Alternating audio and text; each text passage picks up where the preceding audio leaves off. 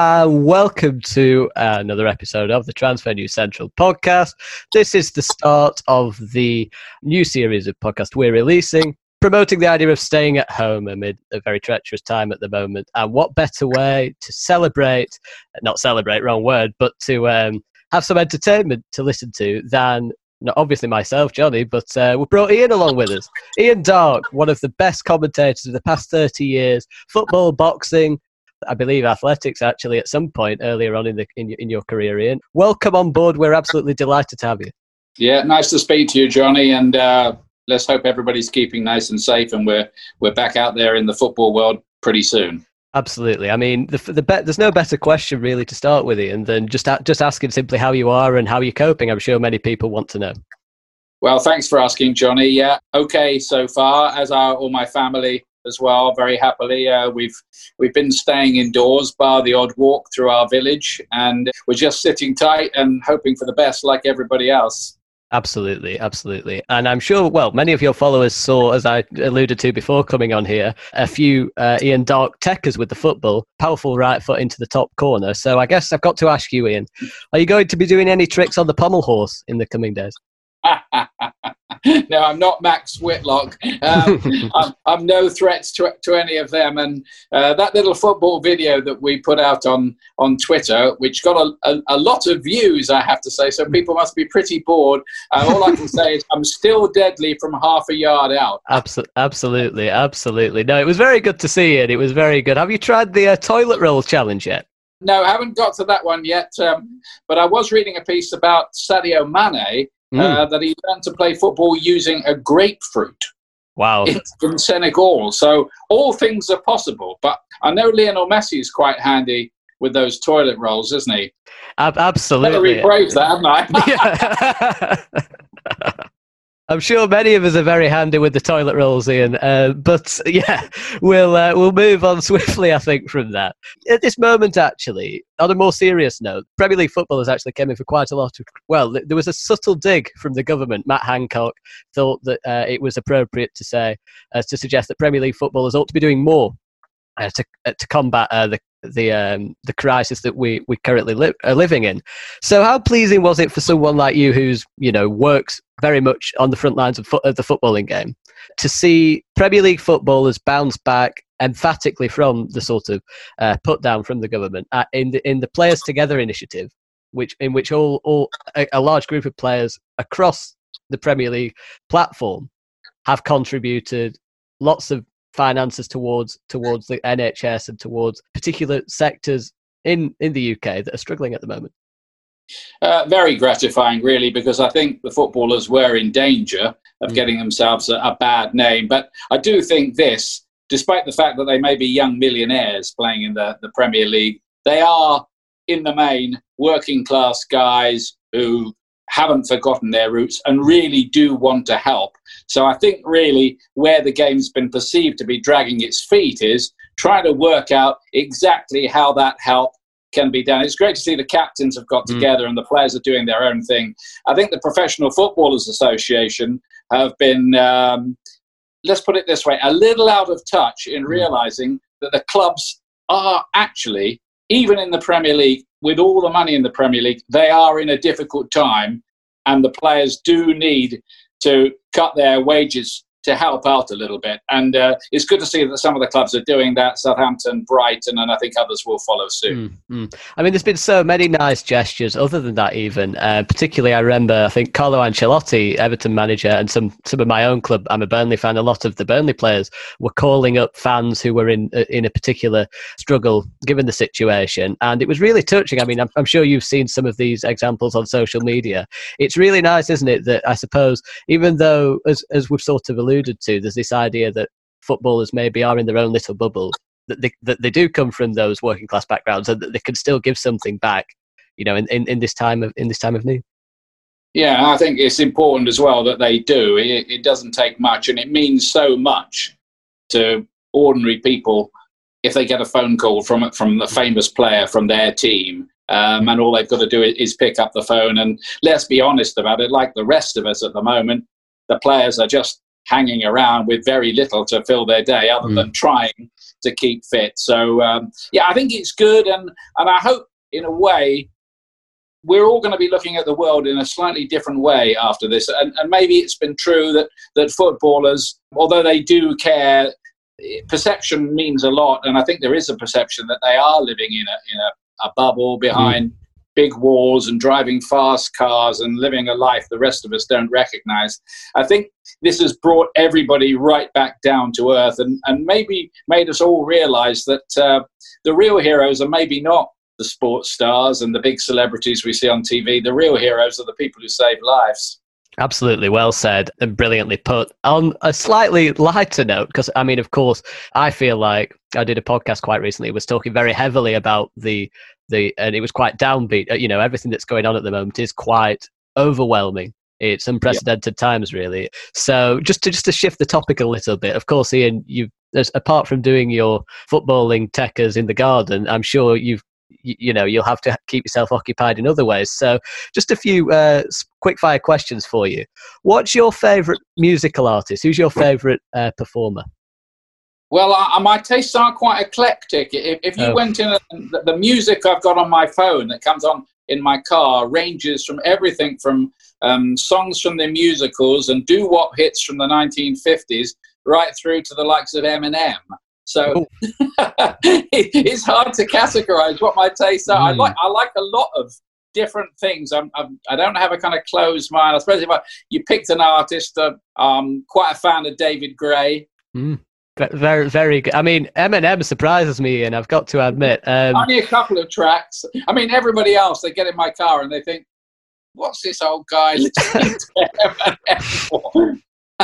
What do you think of Stormzy, Ian? Are you a big Stormzy fan? No, I've heard a bit of his stuff, and some of it is quite good. But no, I haven't got any of that in my collection at the moment. Very, very interesting. Ian Darke likes Eminem. I'm sure that'll be on the front page somewhere. That's an interesting one.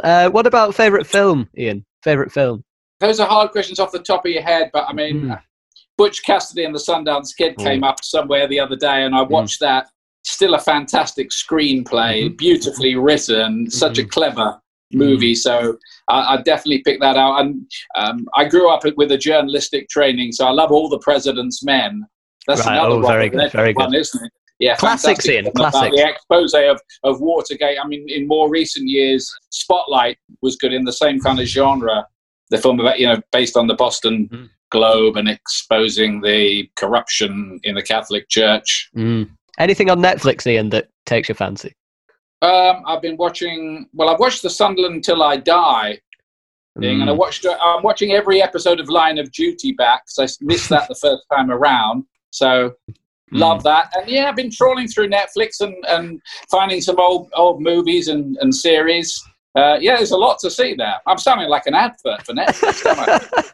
Other streaming services are available, like Amazon Prime, of course. Yes. I worked for Prime Video when they had the Premier League games. You did. Revolutionising streaming in many ways, actually. Amazon with the Premier League. I mean, they're the first company, I believe, aren't they, to have made it a streaming service that shows the Premier League.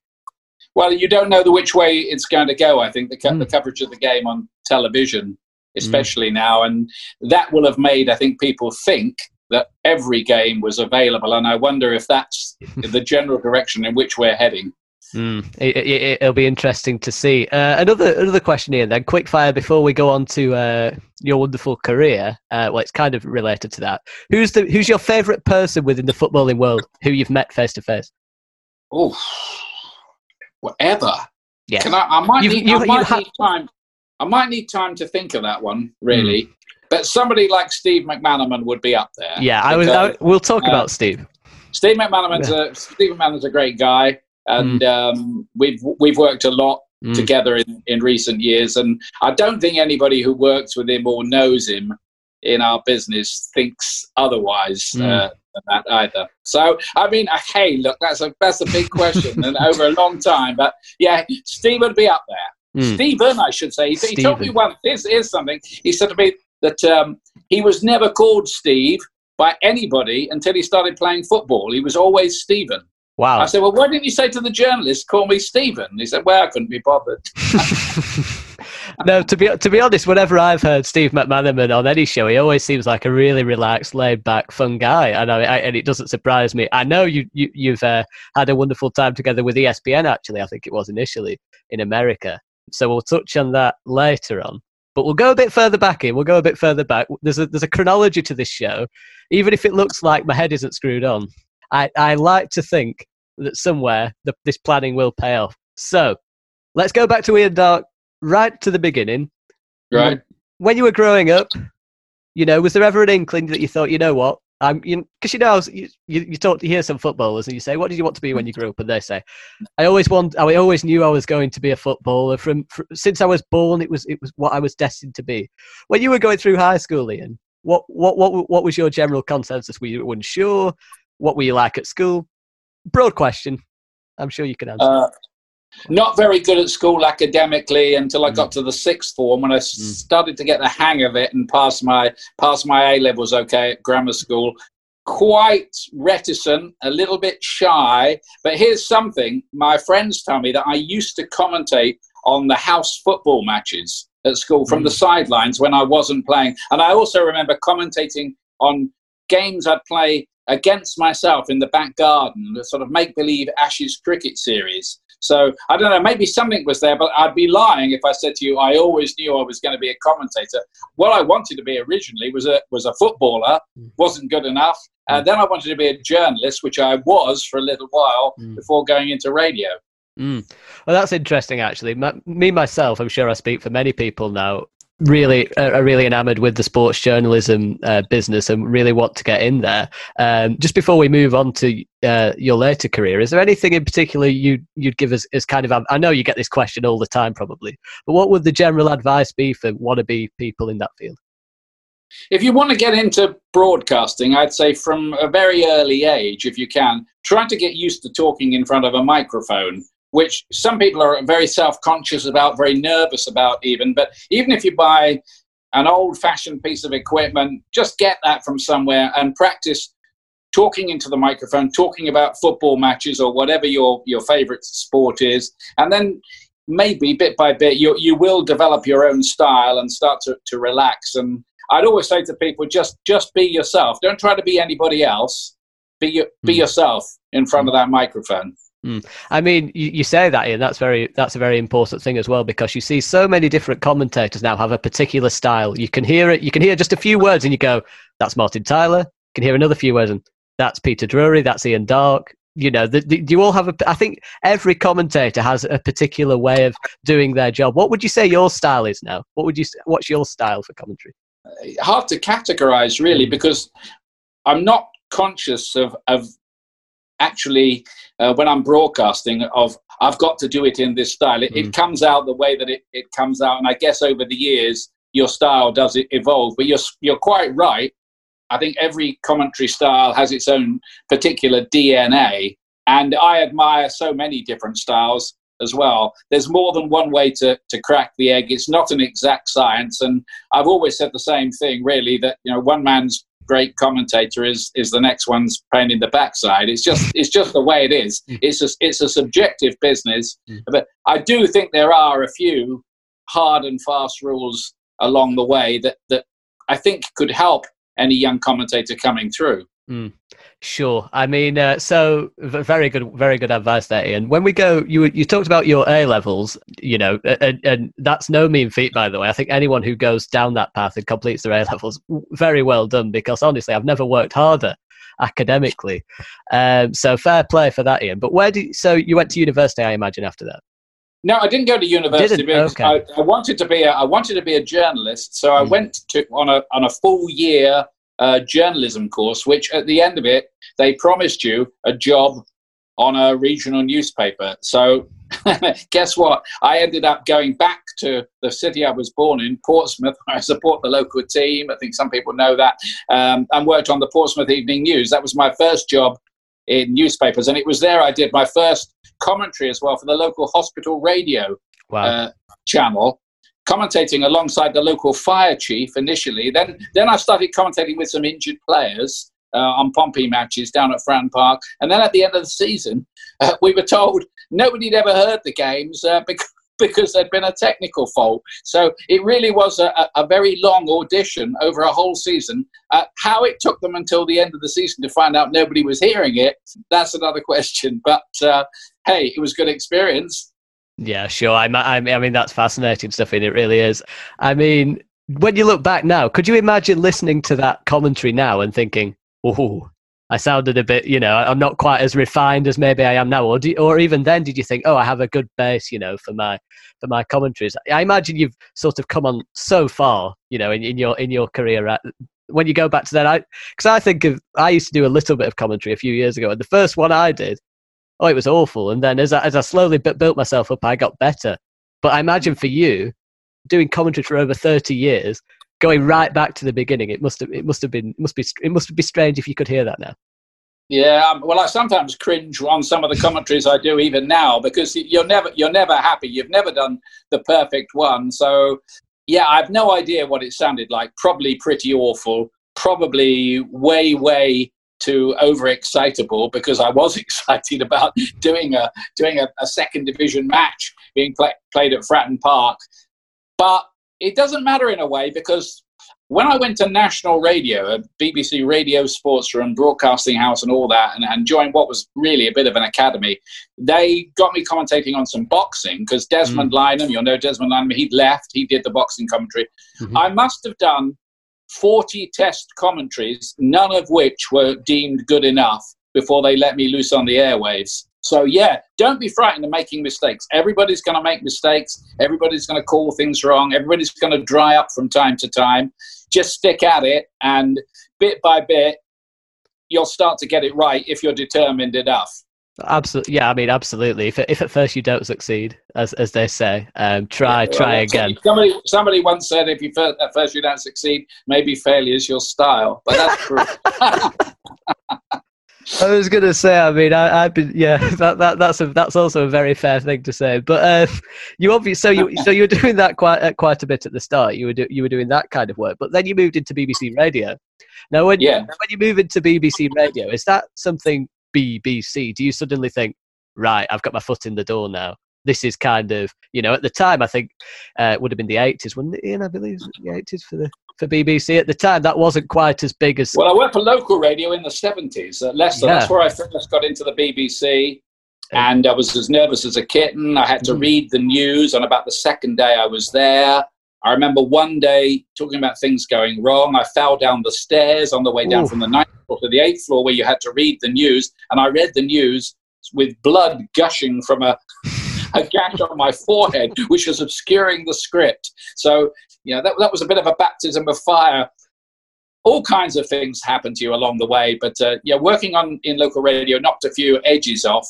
So I think when I went to national radio, that was a big help. I'd done 5 years of broadcasting by then, and I was, I wouldn't say I was ready, but I was nearly ready to be on national radio. Absolutely. I mean, but as I was sort of suggesting before that, and you've sort of come up with the answers that I were kind of looking for there. When we say BBC, as we say, that must have given you like, wow. I'm not suggesting the ego's gone through the roof, ridiculously, but it must be a nice feeling to think, oh, tick. In essence, it's like the blue tick on Twitter back then.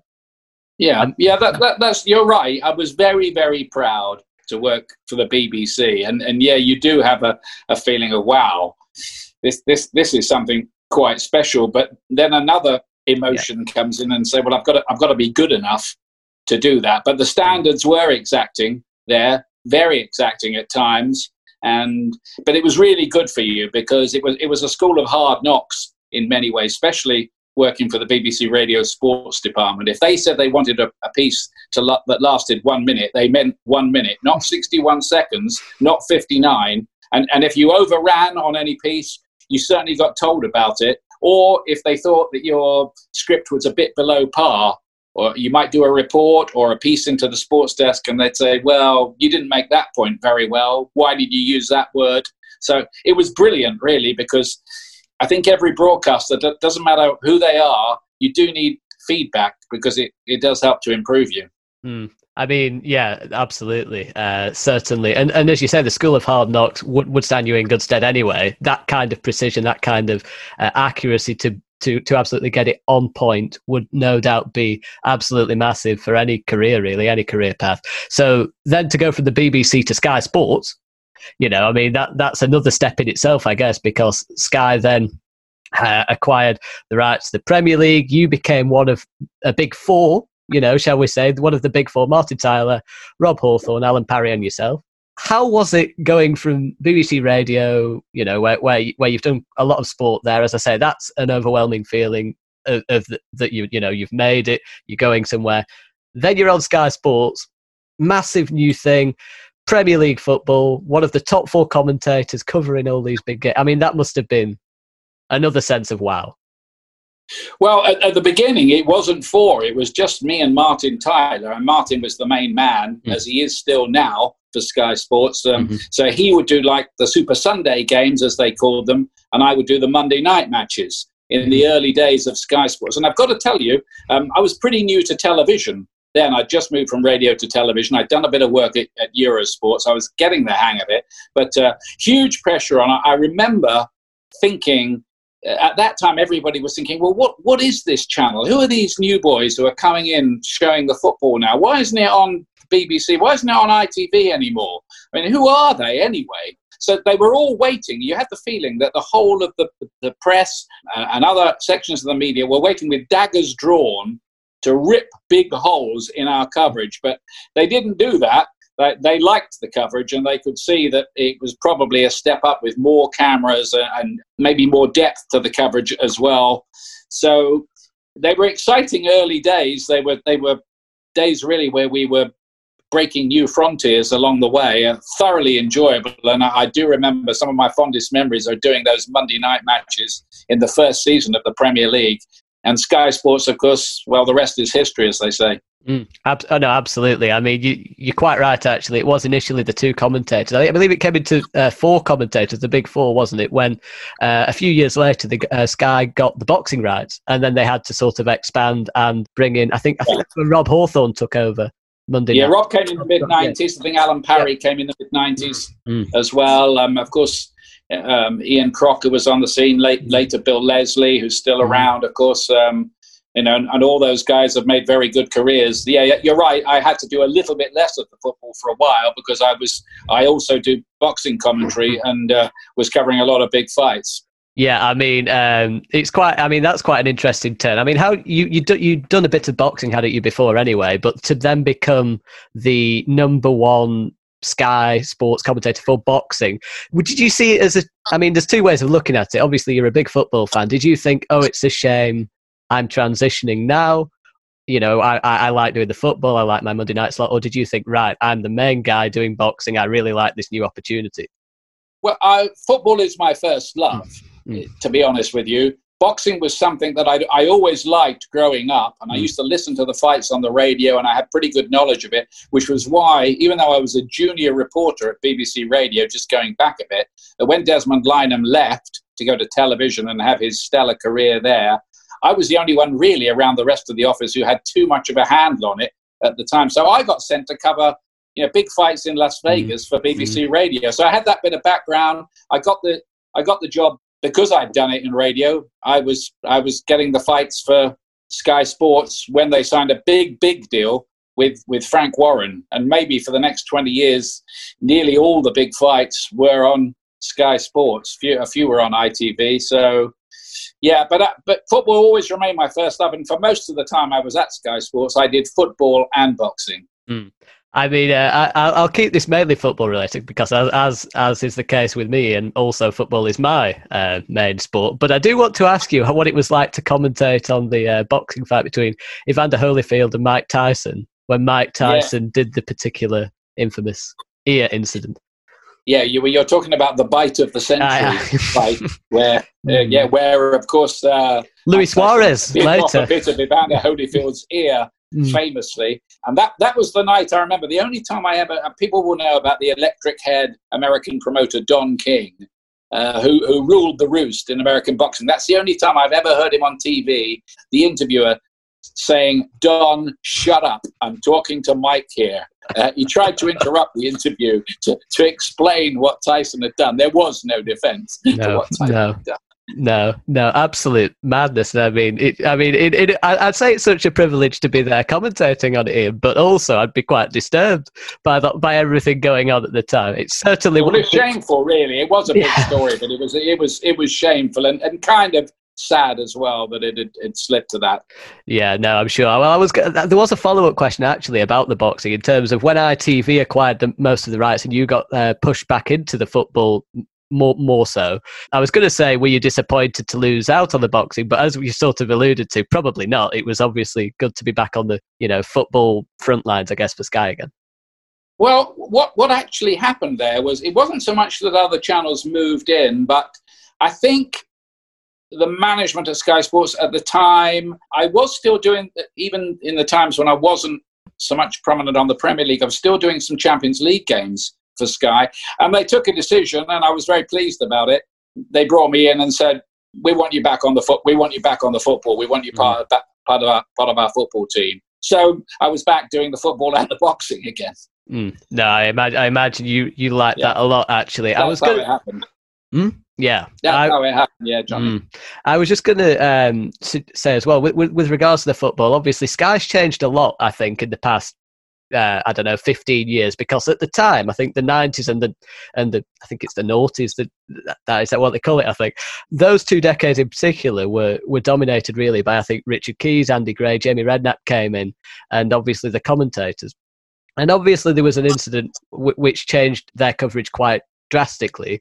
I won't ask you about that because I think I think that's unfair to do so. But when Andy Gray in particular, I feel like, even when we take away the sort of controversies of what happened at the time, obviously, he was an outstanding commentator, wasn't he? A co-commentator who certainly, there were many occasions where you thought, he was kind of one of the guys, the big guys. If he was on the game, it gave it a sense of gravitas, didn't it? Well, that's what much of the audience felt. I mean, you've done commentaries with Andy Gray. Did you feel like when you were there with him, I don't know, his kind of voice, his kind of demeanour on the commentary mic, did that elevate a match for you like it did for many people at home watching? Yeah, I think Andy was the authority. His views were expert, and generally speaking, even before a replay had come up, he would have called the incident quite correctly. It was uncanny, and sometimes sitting alongside him, I thought, well, how did he see that? But he saw it because, I've always said about co-commentators who sit alongside you, I can watch 1,000 football matches and call 1,000 games, but you can never see everything that somebody who played the game at the highest level is watching when they watch a game. Andy, I think, was brilliant at getting that across. He was almost educating the viewers as he went along. And I don't think that anyone's really ever done that job of being the analyst or co-commentator any better than him. No, I mean, he was so good even that he was almost like, we talk about main commentators yourself, Martin Tyler, John Champion, with the goal calls that they come in. You can associate certain voices and words with a goal. And not really the co-commentators, but Andy Gray had that sort of gravitas. Gerrard against Olympiacos. Oh, yeah, beauty. Apologies to Andy for that impression, but he just had it, didn't he? But he just had, didn't he? As we say, as the analytical eye, but also the voice almost of a main commentator in many ways. The way he could express himself. Yeah, he did. And there's an interesting point with that, because I think that was like an exception that proved a rule. Generally speaking, all of us who are like, as you were, the main lead commentator would be very annoyed if the co-commentator talked across your goal call. But on that occasion, you're quite right, Johnny. It sounded fantastic because Andy, it was just an impulsive outburst from him, which mixed with Martin's voice sounded wonderful as an effect. So it's not something you would do, and Andy would know he shouldn't be talking across Martin, but it was in its way brilliant. In a way, it just sums up football, doesn't it? You've got rules and regulations on commentary, but sometimes pure emotion just takes over, and you can't help yourself. As it should. We should never never lose that. You never want the commentary to sound too dispassionate. No, absolutely not. Anyway, so we've talked about your time at Sky there. Not too long, straight after that almost, you go on to ESPN, American broadcaster.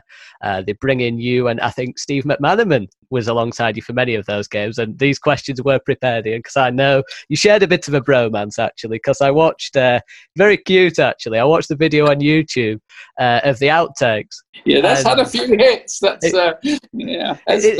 done well. I mean, it's brilliant, isn't it? I mean, during your time with ESPN and during your time with Steve on the commentary, how much did you enjoy that? Because it certainly looked like you did from those outtakes, and it seemed like there was a real family atmosphere at ESPN that you'd walked into. You were the main commentator, of course, as well, I think, with the broadcaster.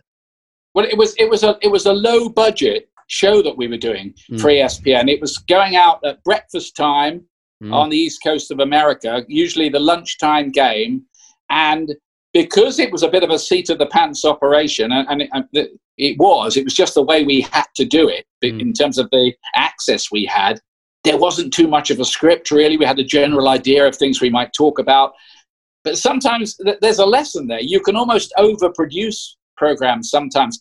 I think the success of it was that we were making it up as we went along. The conversation flowed. There were a lot of laughs in there before the game as well, at half time. So we kind of did it a little bit more for the American audience, because I think that's how they wanted it done. But we did the games. Once the game had started, we'd covered it like we would cover a game for England. But I think there were a few more laughs, and Steve McManaman was always up for a bit of a laugh as well. He never, by the way, ever wanted to be a co-commentator. He just wanted to come in with some comments at half-time. And I said to him, you might as well do it. Look, Steve, you might as well give it a go, because all you're really doing is just talking and articulating as an ex-player about the game that's going on in front of you. So he did give it a go, and it's worked out.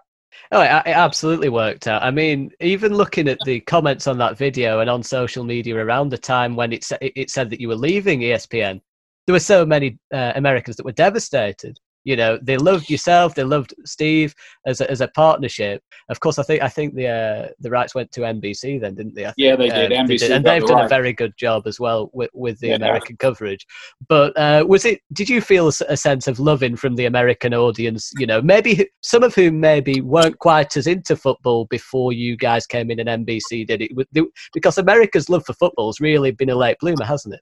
Yeah, I first started working for ESPN. Well, I did the 1994 World Cup for them, but that was kind of like a one-off. But I did the 2010 World Cup and covered the USA's matches. And I covered that game where Landon Donovan scores the goal, which turns them from going out of the World Cup to topping the group and going through. And I think that was a big breakthrough in America for soccer, as they call it over there. I think a lot of people got it at that moment. Wow. This is amazing. It became the lead story right throughout the country. The leading sports story was that goal and how the USA had progressed at the World Cup. And yeah, I think compared to, say, 1994, when people honestly didn't know that much about it or care that much about it, it's now pretty big business in the USA. Look at the size of the deal NBC have signed to cover the Premier League. And they do it kind of wall to wall and do a great job covering it with Arlo White as the main commentator.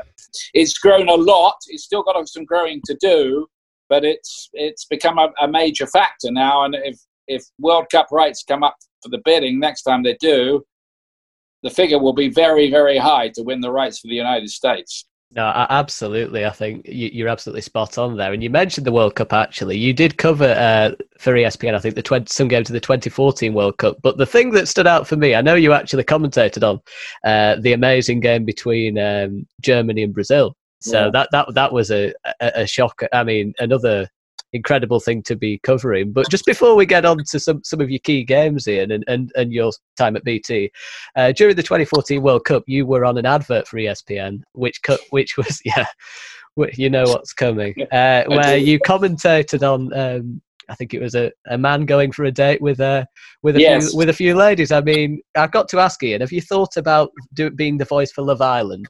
And I'd like the gig. That would be a pretty good one, I think. Yeah, talking about upping your profile, Love Island. Yes, I don't think I'd ever live it down at BT Sport or ESPN for doing it. But that was great fun doing that. It was the idea of some clever guy in ESPN's marketing department in America, and I thought, what is this about?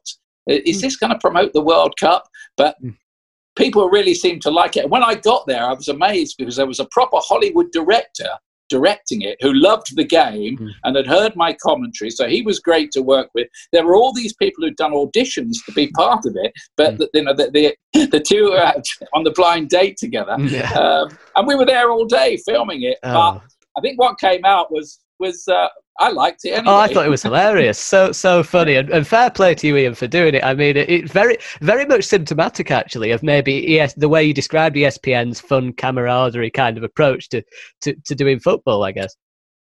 Well, yeah, but they cover the game very seriously as well. Of course, so I know. The coverage in 2010 and 2014 was second by second, and I know I got a call from Danny Higginbottom, actually, whose wife I think is American. He was in America watching it, and he said, and it's the best compliment you could think of from somebody who knows as much about the game as Danny. He said he thought the coverage on ESPN was superior to anything in Britain. So yeah, I mean, yeah, but I do think this, and I do believe generally as a broadcaster, if there's a chance to lighten the mood a little, absolutely, we should do that. In the end, it is entertainment, and you do have to be. And Brian Moore, the great Brian Moore, always said this, and I think here's great advice. I think for any broadcaster, be a good guest in somebody's living room. No, absolutely, and as you say, humour often is a fantastic way to liven up a broadcast, and I completely agree with that. And I'm glad you took that on board, because it was a brilliant advert. It made me laugh anyway when I've seen it before, but it was nice to look back. I think it just seems incredible. It's like I often think it's like when you find out one of your school teachers supports a football team, you think you have a life outside of the. It's it's fantastic. Going back to Steve McManaman, of course, because we touched on it a bit before. So you consider him a really good friend now, then, because those 3 years that you spent together, you clearly got on really well. You talked about him highly at the start of this podcast. You obviously have a really good relationship with him, based on that time. Yeah, I wouldn't say we're bosom buddies or anything like that, but we text each other from time to time, and I think our sense of humour is fairly similar. And I think Steve's a bit like he was as a player. He kind of plays things a little bit off the cuff, or looks as if he's doing that anyway. He has a way of projecting that. But I tell you what, he watches and knows a lot about a lot of sports. Nearly all the big sports in America, he could give you a conversation about. He speaks fluent Spanish. I once saw him do a piece from his days at Real Madrid to camera for ESPN Deportes, that's their Spanish arm, in perfect Spanish. And he gets phone calls from Zinedine Zidane, as you would say. But we have a lot of we get practical jokes going on as well. So yeah, Steve's good fun to work with, but a lot of the other guys are too, to be fair. Yeah, I imagine so. And he seems like, whenever I saw him on, I think he was on Premier League Tonight, Fletch and Sav, of course, his time on commentary, you always get the sense that he's quite an easygoing, but also very knowledgeable kind of guy as well. With that in mind, then, when you agreed to join BT Sport after ESPN lost the rights, there's various commentator forums out there that thought at the time that it would be a reuniting with you and Steve McManaman doing the games as a successful commentary duo, but that didn't happen, and Steve was back in the role of the studio pundit for a while. I know he's the commentator now, co-commentator, but to begin with, I spent quite a lot of time in the studio. Were you a little surprised maybe that BT decided not to go with you two as the partnership to begin with? A little disappointed, to be honest. Yeah, but I think the view was, we had a guy called Grant Best who was in charge of BT Sport when it started. He isn't with the company these days, but I think he didn't feel it was quite right for whatever reason. And as I told you, everything's subjective in our business. So people want to make their own mark. When they get the rights, they always want to do it something a little bit differently than people have done it before, and say, well, this is our product. This is the way we're going to do it. These are our people. So these things happen. It's just the way the cookie crumbles in TV. No, absolutely. Obviously, the person who you did do a lot of commentaries with to begin with on BT was Michael Owen. He was fresh to the punditry business, and I was a BT Sport customer as well, so I watched all the games that I could. And to be honest with you, I actually thought Michael was okay at the job. I thought he tried. I mean, I think he got better as he went on. I thought he offered insight when he could. He offered a fairly sound reading of the game from the co-commentary perspective. And yet, if you read social media whilst Michael was doing commentaries, you'd think he was probably the most hated man in Britain. I mean, do you feel sorry for some of the stick that your co-commentators have received whilst they're broadcasting? Well, I feel sorry for the stick we all receive, because that is something I think that the likes of John Motson and Barry Davies, if you want to go back in time, never had to contend with. That social media, if you read it and let it if it goes to the heart, and it does sometimes, we've all got feelings, it can destroy your confidence. So my general approach to it, and I'm sure Michael Owen's general approach and everybody else as well, is don't read those notifications, because there's an awful lot of trolls out there who just want to hurl abuse and insults at you. I'm with you. I thought Michael was good, but I think some of the criticism he received on social media wasn't to do with the standard of the commentary. Yep. It's the way Michael seems to divide opinion generally, quite wrongly. If people knew him, let me tell you a Michael Owen story. My wife runs a charity for multiple sclerosis, and I asked Michael if he'd come down and appear at a big function. So he rang me and said, I don't think I can. He agreed to do it. Then he rang me again and said, I don't think I can because I've got a Liverpool Legends game I'm contracted to play in. Then he rang me again 3 weeks later. I didn't get anyone to replace him. And he said, you haven't got anybody else, have you, for that charity do you're running? I said, well, no. Why? Can you do it then? He said, yeah, I can do it now.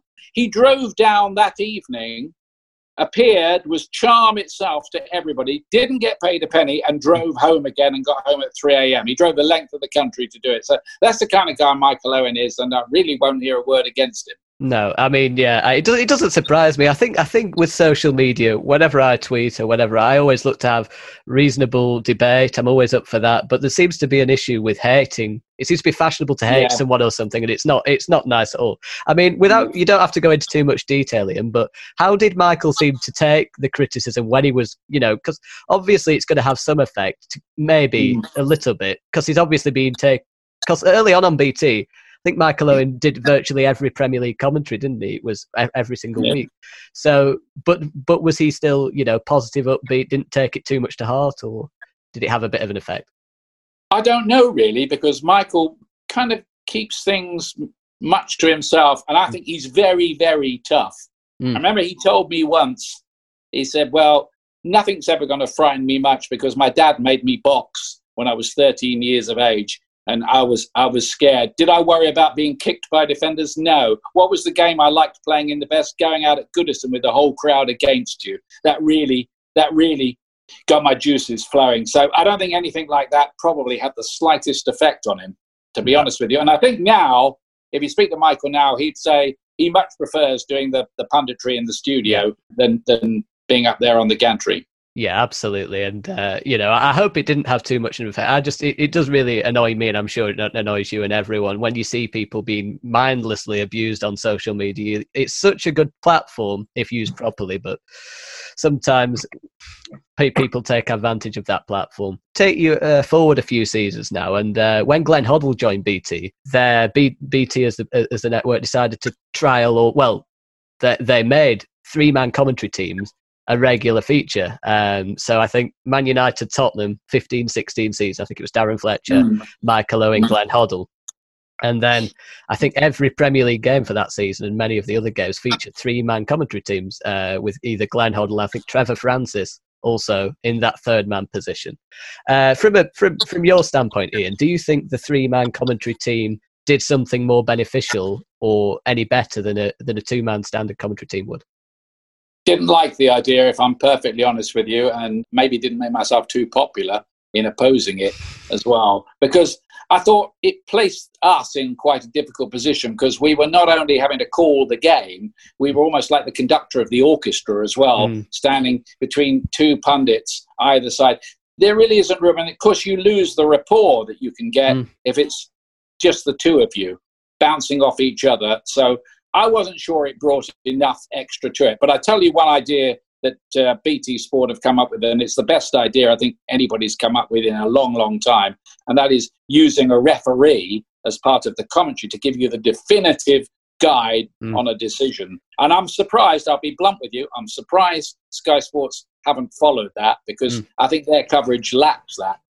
Yeah, I think Sky Sports did have Howard Webb on, didn't they, initially? I think it was a Monday Night Football, and then he came in to do a feature. But BT then, as you say, made it a regular thing on the commentary to have another person on board. And yeah, I agree with you. I think often when it comes to a decision where the player's going to have a certain viewpoint that might be out of passion or maybe out of touch, maybe with the small intricacies of refereeing, a referee could look at that with his glasses and say, actually, if you go to the 355th page of the refereeing document, clearly. So obviously that, this is the law. This is what the law says, and that you've got the definitive view from the guy who refereed the World Cup final. So no, absolutely, absolutely. I mean, currently, Ian, you've done a bit of work on the World Feed recently. You've done work for BT still. What does the future for commentary hold for you, Ian? I mean, obviously it's changed. Obviously, you've had such an extensive career, and obviously right now you're talking to me, and I'm sure you'd rather be preparing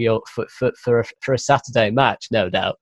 But I also saw you last month appear on ESPN having a chat to Stevie Nicol about the offside rule and whether or not... I do that program, ESPN FC, which they broadcast every day on ESPN News and goes around the world. Good little show, by the way, with a lot of hot topics debated. What does the future hold? That would depend on my bosses, really, at ESPN or anywhere else.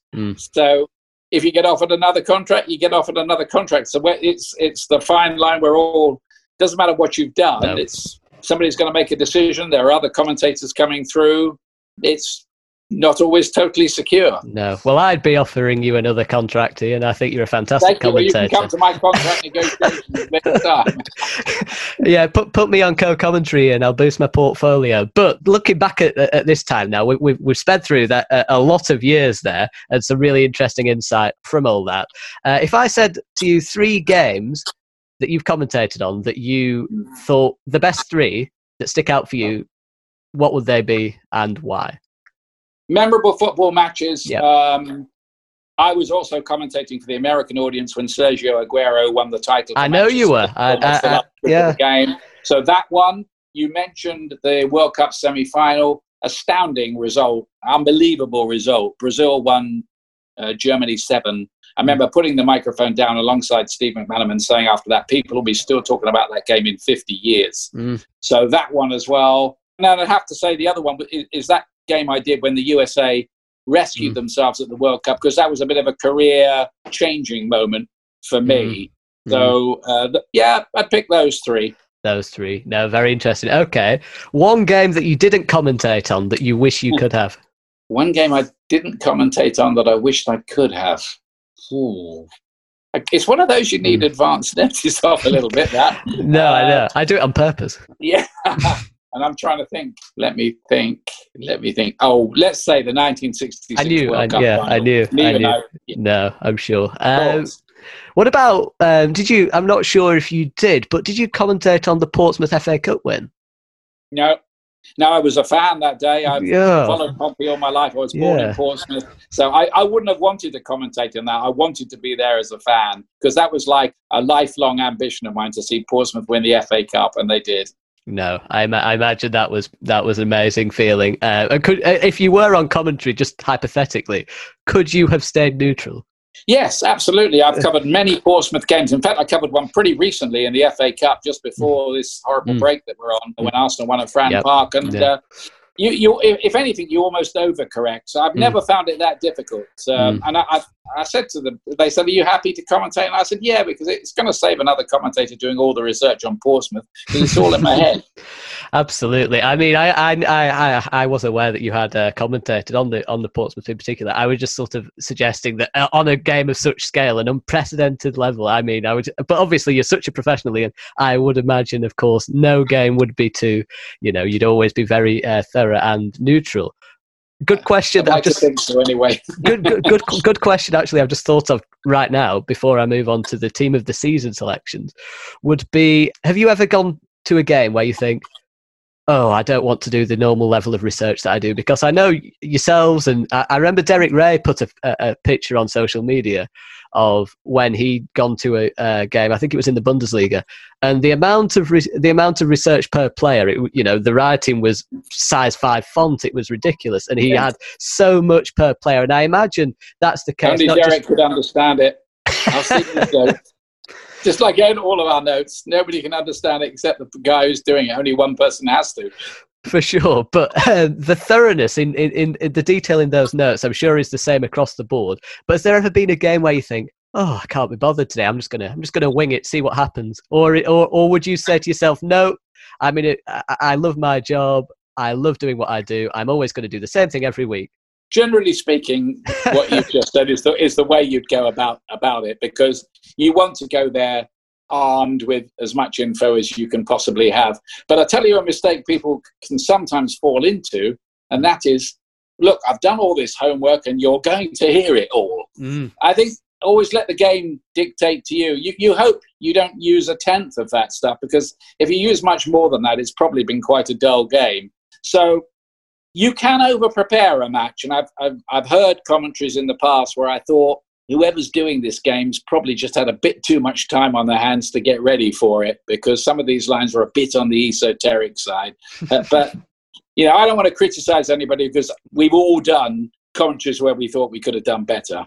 No, I'm sure, but that was a very good answer. Now, we'll move away from the commentary side of things. We'll move into the football side of things. And while there's not too much football going on at the moment, we have had roughly 3/4 of a season, and I noticed Jamie Carragher and a few of the other people at Sky Sports rolling out their team of the season. So I thought, well, I'll ask Ian what his main 11 would be. You sent me it on Twitter.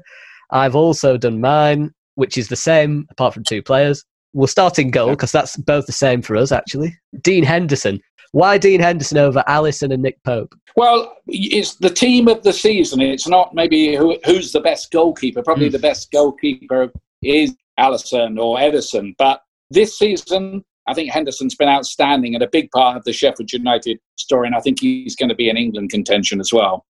Yeah, absolutely. I mean, I think one thing that stands that's been impressive about Henderson, I think, is the confidence that he has for such a young player. I mean, I think he made a mistake against Liverpool, and even his manager, Chris Wilder, was quite, he didn't sugarcoat it. He said, look, he's made a mistake, and he was quite open about that, surprisingly to myself and to many watching. But he got straight back up, carried on, putting in, really solid performances, good with his feet, good with his shot stopping capabilities. I completely agree with you, Ian. I think, he's done really, really good this season. So he's also in my team. Moving into the defence, I think three of the four picked themselves. Alexander-Arnold, Robertson, Van Dijk, smashing. Just easy to pick from. But the fourth option, I'd go for Johnny Evans. And you'd go for you've gone for Harry Maguire. Yeah, I wouldn't argue too much about Johnny Evans. He's been made quite a difference, I think, at Leicester, and the guy alongside him, Soyuncu, as well. But I've gone for Harry Maguire because Manchester United had the worst defence in the top 9 last season, and I think a big reason why they have a much, much better defensive record this year is Maguire. I think he's the captain now. He's been a leader, and I think he's been a settling influence even when things weren't going so well for Manchester United, and they were going a lot better for them just before the break for the virus. So I put him in there alongside Van Dijk. I think it's a really good point. And then Alexander-Arnold, of course, and Robertson, I think we've all had, and Van Dijk would be the rest of the back 4. I mean, just on a slightly separate topic, with Alexander-Arnold, incredible performances we've been putting in this season for England. England have, at the moment, 5 players who could get into most nations at right back. Alexander-Arnold, Wan-Bissaka, Reece James, Kyle Walker, Kieran Trippier. I mean, that is a plethora of talent in one position, isn't it? It's incredible.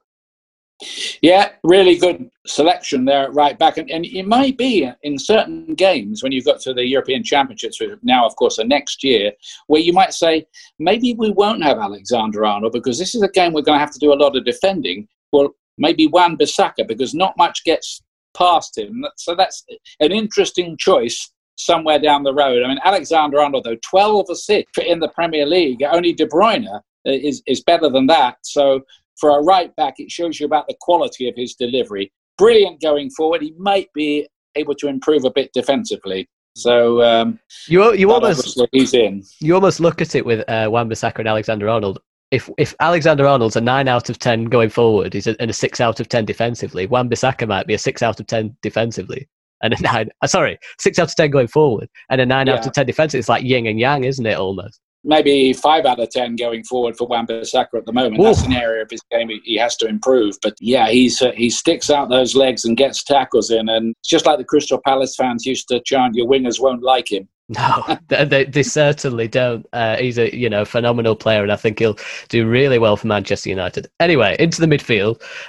Both gone for the same 3. Henderson, De Bruyne, and Jack Grealish. I actually had Mateo Kovacic as an outside maybe option for that because he's been excellent for Chelsea, hasn't he? The unsung hero in many ways of their campaign. Yeah, Kovacic has been good, particularly in the earlier part of the campaign. But he'd be an unlucky loser, I think, in terms of you can't pick everybody. You could argue that Grealish has blotted his copybook with his playing bumper cars after the going to a party when he should have been staying at home. But I've decided this personally for our little game and chat just on football grounds. Grealish has done a really good job in a struggling team at Aston Villa, and I look forward to seeing what he'd be like with better players around him. Oh yeah, I completely agree on the Grealish point, and I'm sure he'll do wonders. I mean, Paul Gascoigne wasn't always the same, was he? But on the football field, he was an absolute, he was a legend for club and country. I'm not sure Grealish is quite in that circle not yet, but he's certainly loved to be, I suppose, half the player that Paul Gascoigne was, because as we say, phenomenal talent. Got the ability, as we say. But I'll tell you someone who, this season in particular, when he's not injured, I don't think there's a rival to Kevin De Bruyne, is there, in terms of a midfielder that's just got absolutely everything. I think he's the best footballer in the Premier League. Absolutely. It's just incredible. I mean, he's passing on both feet, ability to finish, works hard. Absolute dream. I mean, I think Paul Pogba actually is a very good player, and when he's on top form, you think he's got the lot from midfielder. But then you look at Kevin De Bruyne and you just think he's a level above even him. It's just remarkable, isn't it? Yeah, I think Pogba's got a lot to prove, really, whenever he returns from his injury, to be honest. Because, to be honest with you, has he really done it for Manchester United? No, not yet. No. The best performances of Pogba were in the 2018 World Cup, weren't they? I mean, absolutely, for France, where he was absolutely remarkable. But I agree with you, there's certainly a lot to prove. And whether United get rid or they don't, I guess it's up to them. We'll go to Henderson, actually, because saw Guy Mowbray was getting into an argument with a fan about suggesting Jordan Henderson for Player of the Year. The fan was saying, you're only saying that because he's English, but that's simply not true, is it? He's been phenomenal. It's a ridiculous argument. Yeah, it's an interesting argument to who will get the Footballer of the Year. And of course, we haven't finished the season yet. Let's hope we are able to finish the season and we'll have a bit more evidence. But yeah, is Henderson the best footballer? No. Other players are better footballers than him, but he is the leader. I think he's the guy that pulls them up by the collars of their shirts if they're thinking even of slipping. He is Klopp's number one representative out on the pitch. So you're looking at a team here who've dropped only 5 points all season, and Jordan Henderson's a pretty big reason, and I think even his teammates would say he might be the biggest reason why they are where they are. So I'm with Guy Mowbray. I agree with both of you. I think he's been phenomenal, and as you say, I mean, he might not be the most talented footballer technically, but his leadership's incredible, his work ethic's incredible. I mean, N'Golo Kante is not going to score 10, 15 goals a season, but look at what he did with his contributions in midfield off the ball. Tremendous player as well. On to the attacking trio. Again, Salah, Mane, both of us have gone for Salah and Mane, I think. Credible numbers. I think Mane's probably outshone Salah this season, but that doesn't mean that Salah's had a bad season, of course. He's a tremendous threat, Salah, all the time. Huge threat. Sometimes gives the ball away, but you always think, when this guy gets the ball, there could be a goal here. And he's dangerous. Yeah, he is. I mean, Mane, though, I don't know if when you think about Mane, his strength is ridiculous. When he gets the ball and he's knocking people off who are bigger than him, he's just a ridiculous freak of nature in terms of his physicality, his trickery, his ability to. He's got a really good all-round game, hasn't he?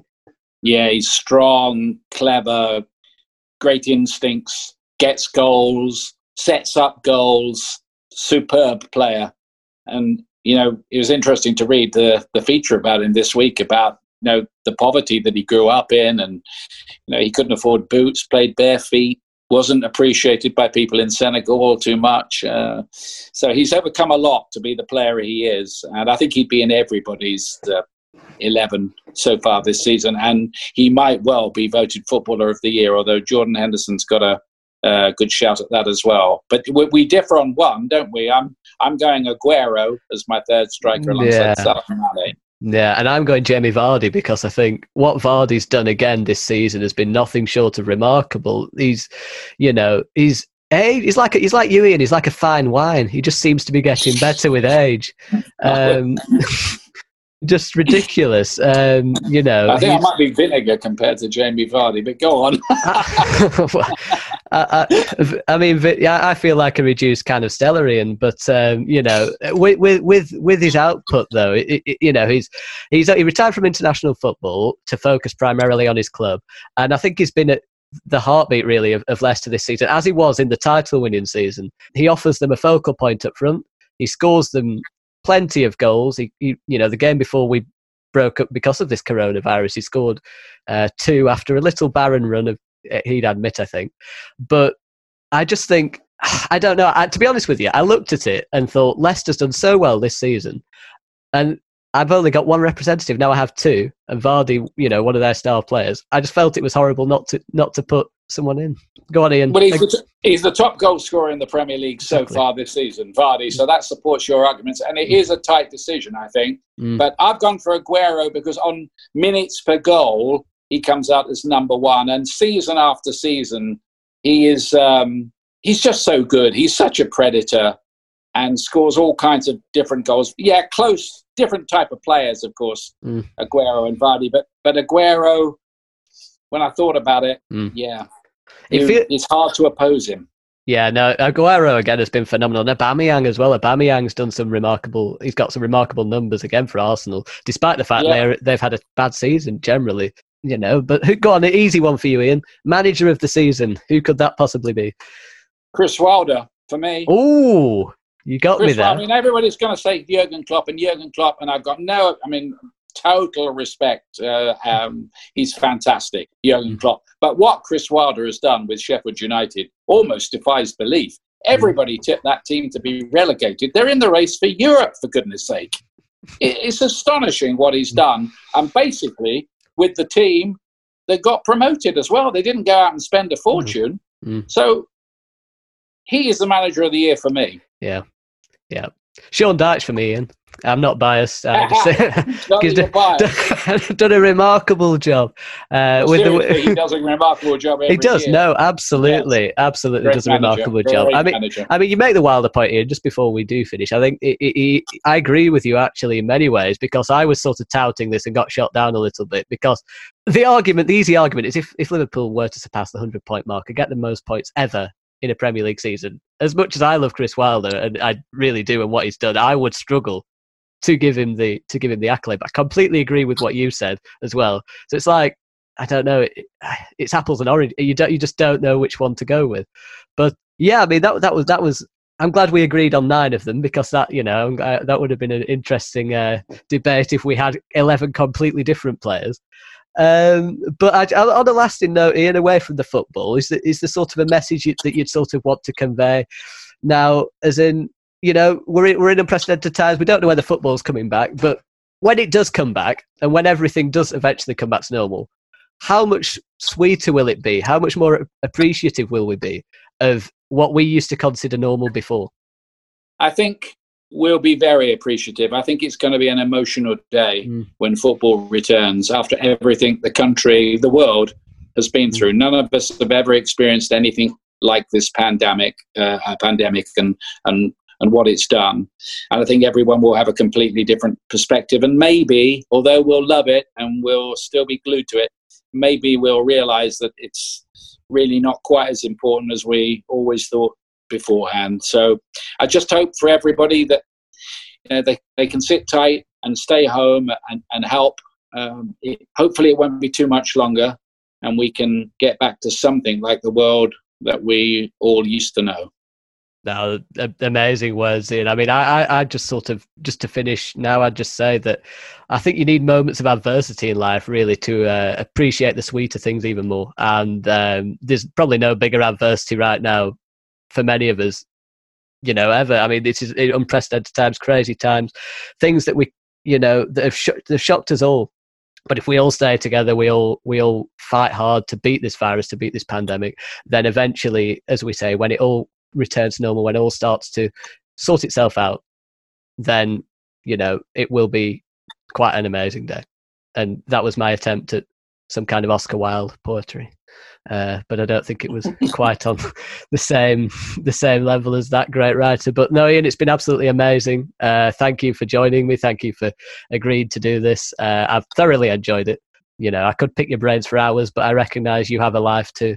And so do I. But I honestly, this was, what an absolute pleasure. So thanks for coming in. Thanks for all of you that have been listening. And hopefully we bring more fantastic guests onto the show and we delve into their lives a little bit. Treat it like a pound shop Piers Morgan's life stories. And we'll see you next week. Okay. Thank you, Johnny. Thank you. Pleasure. Bye-bye. Nice one.